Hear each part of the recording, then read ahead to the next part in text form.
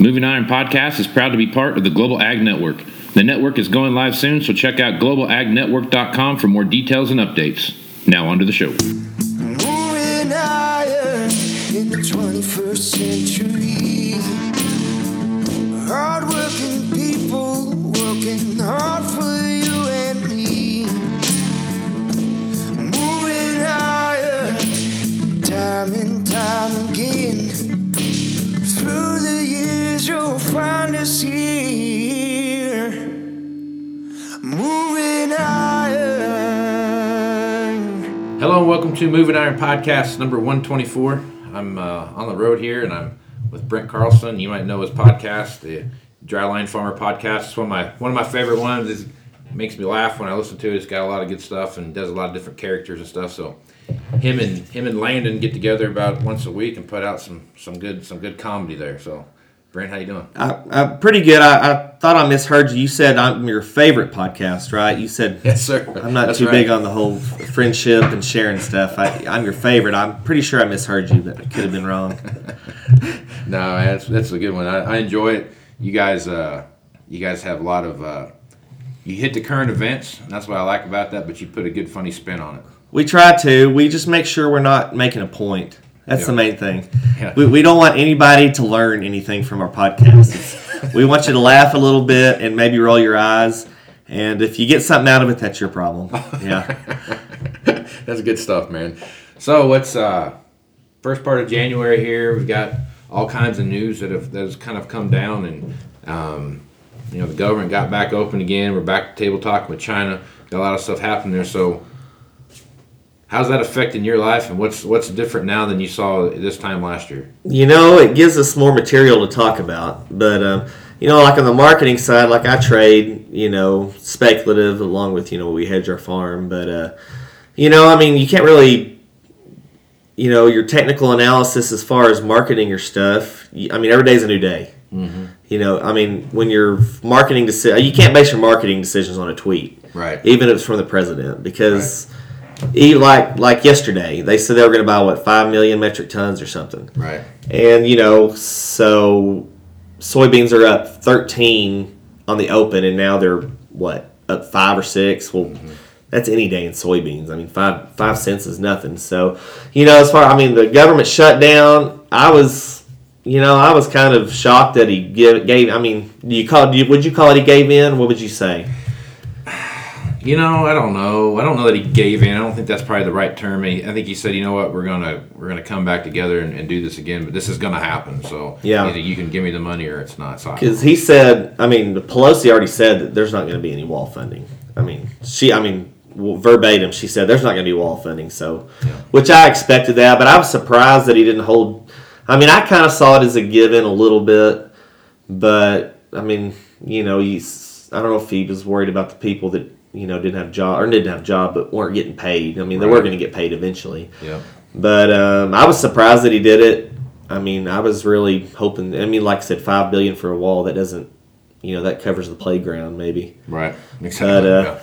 But yeah. So as far as the marketing, corn's been in the 20-cent range over the last fall and winter. So we just actually got through selling the rest. We've got some cotton left to sell. Just kind of the scraps, but we just got through selling most all of it, and it's been the same way as the grains. It hadn't moved much, and of course cotton, you've got your grades and your all that stuff to deal with versus the grain where it's just you have what you have. So at least down here, but marketing, it's we've just kind of sat still. We hadn't forward contracted anything, and I don't see any reason to, and we were deciding on whether we were going to sell the rest of our cotton early on, and we might as well just sell it now because we don't foresee any change. If we might see a dollar bump maybe one day, but the guys like Alan Berg and all those guys got to come in and change their bids. So the basis really hadn't changed. Yeah. So of course, as far as weather and everything, our plant decisions were pretty much where we were, corn and cotton, and we've got cattle out on wheat. They're grazing. We'll pull them off in March. Yeah. And, as far as contract, it's all commodities are the same. Cattle were, we hadn't forward contracted any of them. We actually got them all on an all-natural program And really, I think the big thing in the all natural program is the black hides. A lot of buyers are wanting the black hided cattle. I don't know if it's through the Angus deal or. Mm-hmm. But so they're wanting that, and so we've done the non-hormone deal the last couple of years. We've gotten upwards of $100 a head premiums. So, and that was just not giving them hormones, which we didn't do anyway. We just didn't document it. So now we're documenting it, and they were giving us premium. And the all natural deal is a whole nother. You could almost get 150 a head. Yeah. So that really adds to your bottom line. Yeah. So, but yeah, Trump. To say he's a wild card is an understatement. That's no kidding. Yeah. So I'm looking at 2019, and we're talking about all the stuff that we've got going on, and looking at the equipment business, and trying to kind of predict what we see happening with buyers and what have you.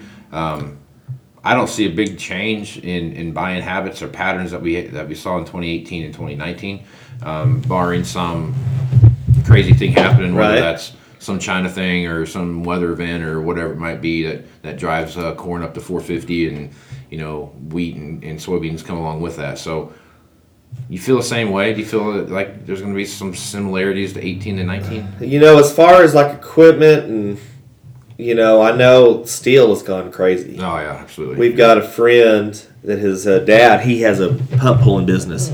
And I think his cost per 4-inch pipe is tripled.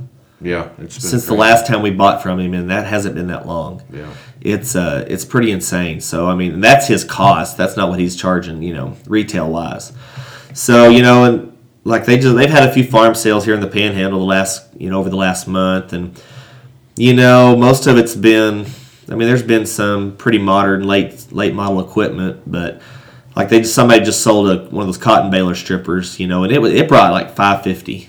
Yeah, $550,000, and it was what was it? Was it a 17 model? Maybe 400 or 500 hours. Mm-hmm. You can get a brand new one for $650. Right, which is nuts. We've all got still the old conventional. We got the basket and the buggy and the builder and all that stuff, and we had one on order. We had the baler on order. We just decided, we can't justify that. So, and we're glad we didn't. Obviously it's more labor, but when it comes time to making that payment, you don't feel so bad. Right. So, we're not really going to make any trade. We don't see any big equipment changes in our, for this year. We're pretty up to. If we traded anything, we might trade our sprayer. Yeah.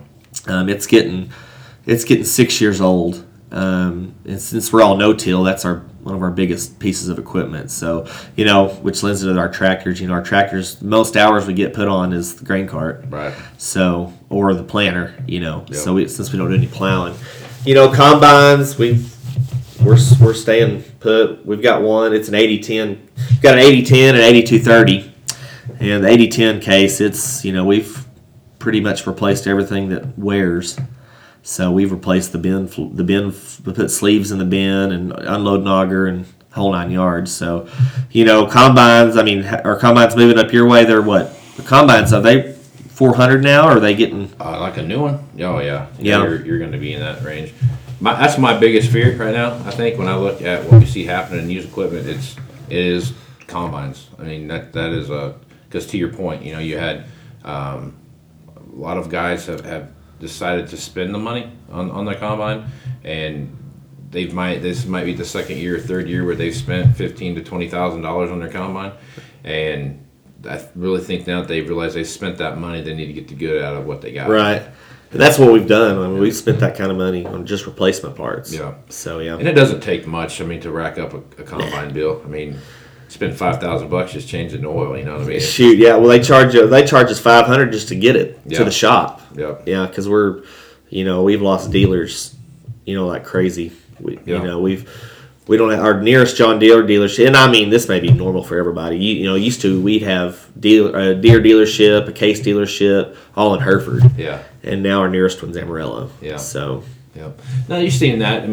Across the board, you're starting to see that whole dynamic of I always kind of put it into a perspective of as the number of farmers start to contract, same number of acres are being farmed. Right. It's just less farmers farming those acres. Sure. And now you're starting to look at whether it's a Case dealership or a Deere dealership or New Holland or whoever it is, those dealerships are starting to kind of do the same pattern. Yeah, you know what I mean? sure. You're starting to kind of thin out a little bit. So it does have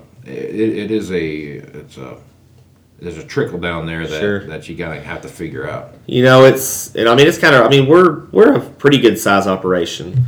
We've got quite a few acres, but anymore, if they don't hardly want to cater to you if you're not either a custom guy, at least in our area. It's kind of tough to really get that really kind of one-on-one service. So to the equipment dealers, don't forget about your family farm guys that still have to get their stuff fixed too, that aren't trading every year. Right.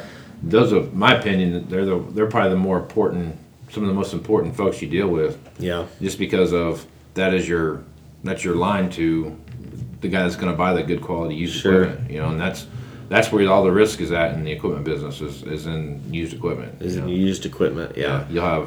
That's the largest asset they own. So you got to turn it. You want to get your cash out of it. That in the shop, maybe. Yeah. Yeah. Yep. Those two things are going to be, the shop is probably your most profitable spot. Sure. Shop, parts and service. And then depending on what the economy is like, the actual selling of machinery is a profitable end of it as well. Don't get me wrong, but the parts and service side of the business has really carried through this last 5 years most dealership groups.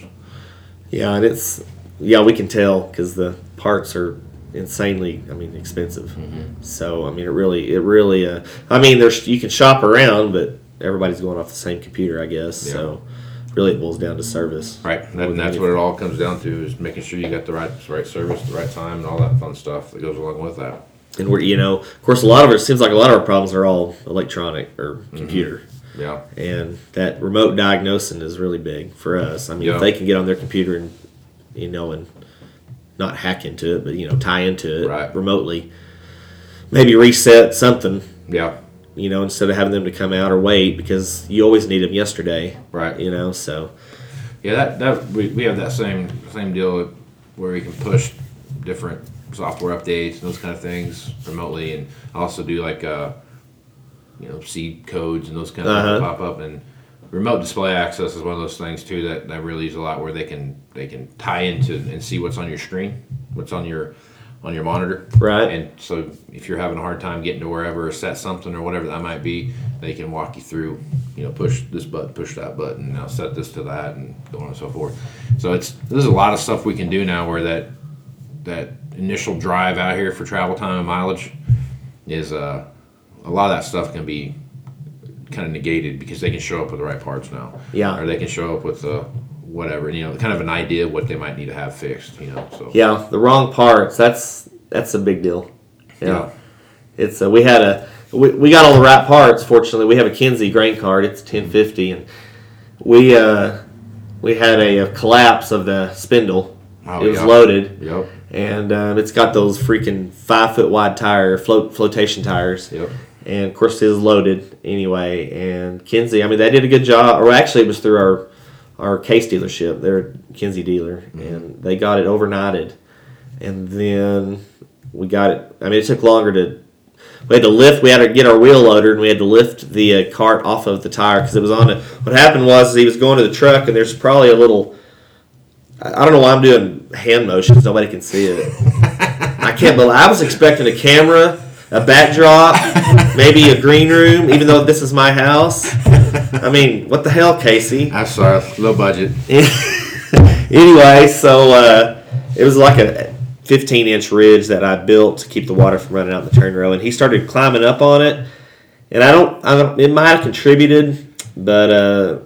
Anyway, it was probably age. Anyway, and it just broke. And fortunately, it just rested on that tire.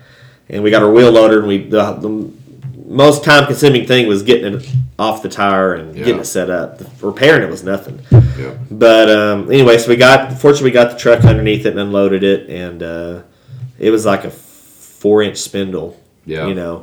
And so anyway.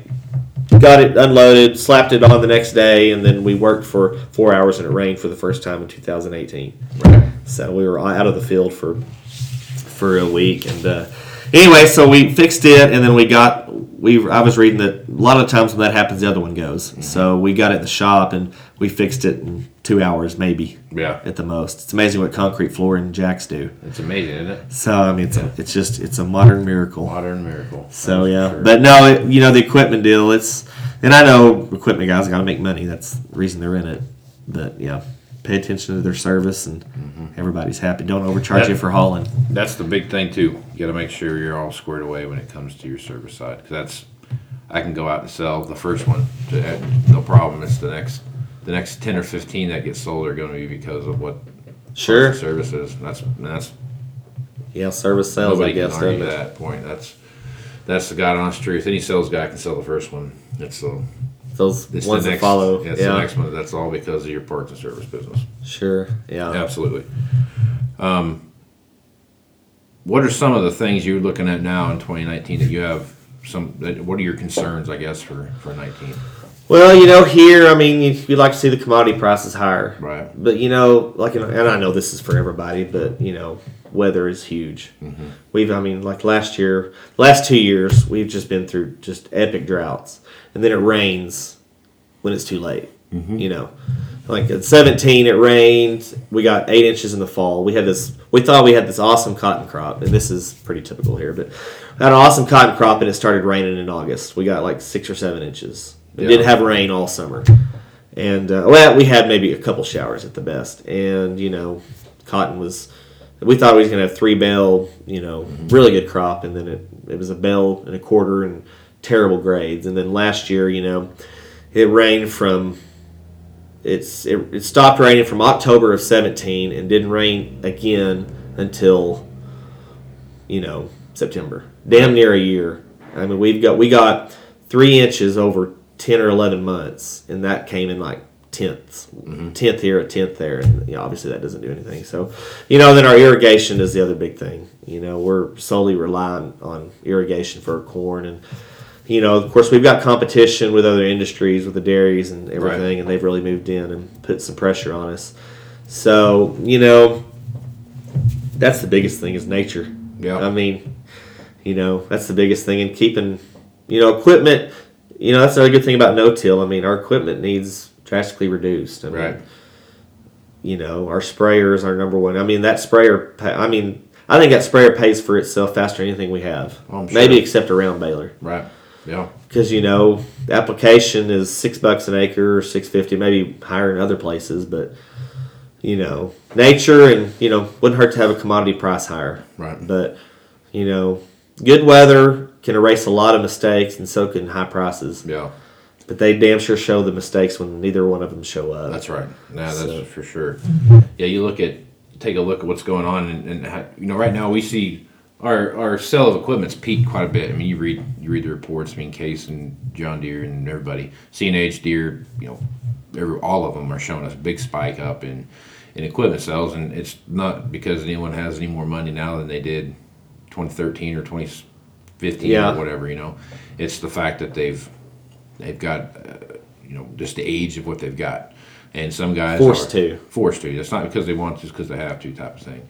And they're looking at their combine. Do I take this $125,000, $130,000 combine that I've got now, or $150,000 combine, and do I spend another $20,000 on it again, or do I, where am I going to get the diminishing returns and all that kind of stuff? Where does it start really kind of affecting that? And that's what we're seeing now. I mean, especially in tractors, the number of tractors we've traded in here lately that've got 5,000 to 10,000 hours on them. That's probably a pretty big round, but easily 5,000 to 7,000 hours is epically higher than we've seen. Oh, really? Yeah. I mean, it's just I have a chart that that I've been tracking, and I break everything out into hour groups. And starts from 0 to 300, and then 300 to 500, and 500 to 750, and 750 to 1,000, and so on and so forth. And when you get to 2,000 hours plus, because that's where I stopped, just like one giant graph. So you could probably model the tractors out to probably 7,500 hours plus, and you'd show a little better picture. But the thing that caught me was when you look at 175 plus horsepower tractors and bigger. There's about 7,800 of those on the market in North America, Canada and the U.S. You look what's beneath that, there's like 5,000 tractors. Wow. So that just shows you the lack of new production, that kind of to fill those slots up, and then how many machines got sold back in 2020, You know what I mean? So that's 2008 or... Yeah. So all of those machines are now starting to come back in. and you're having this kind of basically like a baby boom. Basically, is what it amounts to. Yeah, I mean, and it's one of those things where, I said it in one of the past podcasts I was on, but it's like the equipment market's like an ecosystem. When one part of it gets way out of whack, it just throws everything off. And that's what we're seeing now. So you don't have very many 1 and 2 year old machines on the market. I think that's going to spike up, but the problem is there's the machines in the middle are going to be hard to come by. To come by because there weren't enough new ones to replace those, and then most of those guys aren't trading in. So not to say you can't get them to trade in, but there's just there's the ebbs and the flows of the inventory. So basically, you've got a lot of tractors collecting Social Security. Right. They're sagging quite a bit. Yep. Yeah. They drive slow anyway. Exactly. Typical old person. Yep. Yeah. Yep. And they're all breaking. So. All breaking their hips and bitching about everything being too loud. Yeah. Yep. Yeah. So that's where so it's going to be a kind of an odd dynamic when you start looking at, especially when you start looking at the price of used equipment. It's expensive. And, sure. And there's you're starting to limit your buying public when you start looking at that. So, and then couple that with some pricing or some interest rates kind of creep up a little bit. All of a sudden, it's it gets cost prohibitive. Sure, you're looking at $60,000 payments for combine and stuff like that. So, or more. And, so you got to be conscious of that, and what does that look like, and how's that all work together, and all the dynamics of that. And I mean, take you for example. I mean, if you had an option to buy a 1 year old new combine, I mean, you're going to spend $350 plus to get that combine. I mean, the problem is they don't discount it enough. Well, in our opinion, you're better. I mean, you're just good buying a new one for another 2-3. I mean, they're knocking it off like those cotton balers. I think they're knocking off their trade in. They're knocking off $350 an hour. That's a supply and demand thing, though. Well, yeah, I know that's a niche deal, but and then they're selling it back for. And I know that probably it's all for all equipment, but I mean they're not discounting enough. Just pickups, right. Pickups alone. They're 1 or 2. What does it do you good to buy a year-old pickup that's priced 3% less than a brand new one? I mean, right. What's the point? Right. So, leasing is going to is that thing that's kind of driven that a lot. Because people are buying a payment and not a price. Yeah. Oh, yeah. It's been that way for. And that's what really drove that market more than anything. So if you take a combine, and it could very easily be $50,000-$60,000 less than. Actually, that's probably a bad example. Even if it's a combine and you're $150,000 less than the new one, you're looking at a payment structure there of roughly $20,000 less a year to own it, you know what I mean? But you're looking at probably something that's a $20,000 payment if you lease it, you know what I mean? So you can either have a $80,000, $90,000 new payment, or you can have a $50,000 or $60,000 lease payment, or if you're owning it, But flip that down to a lease on that same used piece, and you might be $25,000 for that same thing. So it's all about.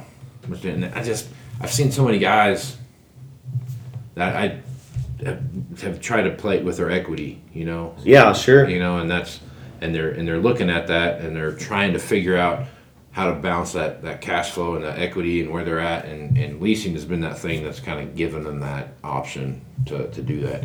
And just because of the conditions we were in, your ability to go out and lease something to where it made a positive cash flow to your business, the leasing brought that to that. So I don't know. There's pros and cons to all of it. Sure. Yeah. I mean, we've never have really leased anything of great scale. We've always been buyers. Of course, I mean, and I've never really planned to lease anything. I've always been bigger on owning it. Mm-hmm. And I mean, obviously that if everybody could, they would. But let's say cash flow is. I mean, that's the king deal. It's just. What would it do? What would it do to your?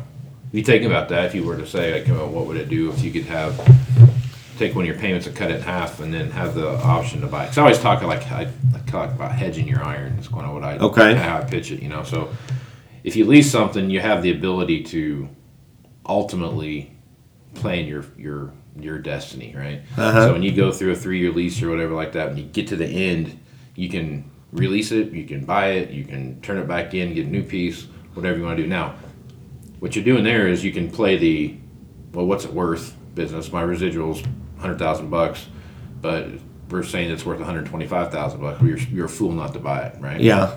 And type of thing. And then, but also if you're saying it's worth $100,000, that's your residual payment, and we're telling you it's worth $85,000. Well, you're a fool to keep it, right? So it's kind of gives you that latitude to make those choices. Yeah. Whereas if you buy it, not that you're locked into anything, you're locked into at least two, but you have to ride out that point from A to B where you're either going to be upside down for a minute, or your equity position is whatever. There's a lot of things that you kind of have to play with. And if I make one more payment, that puts me in that over here. There's the leasing thing kind of gives you that, but it also with the interest rates though, and depending on what state you're in when it comes to paying property taxes and those kind of things, that could really. Yeah, the interest rate deal. I mean, obviously it hadn't been an issue for. I mean, they're almost giving you money to borrow money. Right. But, I would think, I'm kind of forecasting kind of the interest rate stalling out. Yeah. Maybe not. I mean, unless we get a big, huge trade deal done, right, and the equity market just blows up and just shoots for the moon, we get great GDP growth, but I don't know. I mean, the Fed's kind of hinted to that. Yeah. They've kind of like, we're going to slow this down a little bit now, and instead of 3 like we projected, we might just do 1 this year, type of thing. So, a lot of that too could be public pressure. I mean, mm-hmm. Yeah. I mean, our interest rates are still pretty good. Oh, yeah. I mean, it's all within. It's all a matter of perspective. I mean, we came from epic low interest rates. It's not like it's killing us now. Right. Yep. Yep. So. But it's a one more thing. It's kind of like that deal where you've kind of always, like for example, if you've always built your operation around 2 and 3 and 4% interest rates, and all of a sudden they're 6 and 7 right. and 8. How does that affect your overall profitability? And of course, hopefully you locked them in. Well, that's true. That's true. But sooner or later you have to jump back into sure. the market. Yeah, you got to get back into the market. Yeah. And just operating notes and those kind of things too. That's yeah, and even. I farmed for 15 years now or so, and the interest on my operating notes never really bothered me, or it's never because you're affected my decision. It's the principal I got to pay back, Because hopefully you're paying it off in the year. Yeah, I mean I pay it off every year, so interest is never. I mean, land notes, they're pretty obviously, but a lot of on our operation, we're starting to get down to towards the end payments on a lot of our land, so we're pretty fortunate there. Yeah. So we've already paid the bulk of our interest. Right. So, but yeah, I mean, you got to watch it. More so than anything, it's the actual debt you're taking on. Absolutely. That's obvious. That's a huge advantage too when you start looking at paid for land that you're farming. Sure. Oh yeah, it's such a big deal. Yeah. Such a big deal. It affects all your decisions. I mean, you don't have to plant this or. Yep. You can be a little more. You can take a risk on maybe a specialty crop or something like that where your return may not be as what you're gambling a little bit on some non-GMO soybeans or something like that. Yeah, that's not a gamble. Soybeans in the Texas Panhandle is not a gamble. It's a suicide trip. we had soybeans one year in about 2 fields, and we watered them. I bet we put 20 inches on them, and it didn't hardly rain much. And I mean, they made maybe 30 bushels. Yeah, it's just too dry here. It's just too arid. Yeah, they got to have the humidity. We've grown lots of black-eyed peas in the past. Yeah, and they're pretty similar to soybeans, and they hate that dry weather. Yeah. I mean, and then when they want the water, they got to have it. Yeah, but when they're young, they do not want it. Yeah, and that's a lot of times when we had them. That's when we got our rain is in June. June is a wetter month for us, and if they're 2 or 3 inches tall and they get rain, they just turn yellow.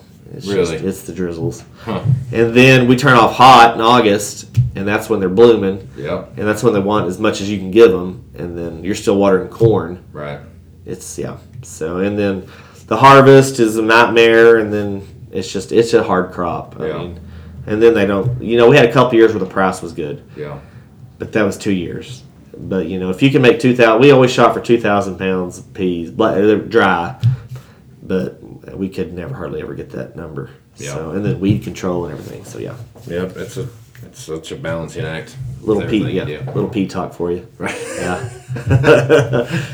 Yeah. All right, Brent. Well, tell me a little bit about the Dryline Farmer podcast for the folks that maybe not have listened to you yet. Dryline Farmer podcast is the Moving Iron podcast favorite podcast to listen to when they're not recording. And so we usually drop it on Wednesday mornings. Me and my buddy Landon Nolan, we do a 30 to 40 minute podcast on absolutely nothing. We pride ourselves on not teaching anybody anything. We pride ourselves on not having a point. And that's how we expect to grow our podcast, on nothingness. So, but no, it's a lot of fun. We try to make people laugh. There's so much serious crap going on in the world that, people need to laugh at themselves. And we, used to, before, we were talking about how we were running our podcast before we started recording. And, I would edit stuff and I would tighten stuff up. And after a while, I'm like, you know what?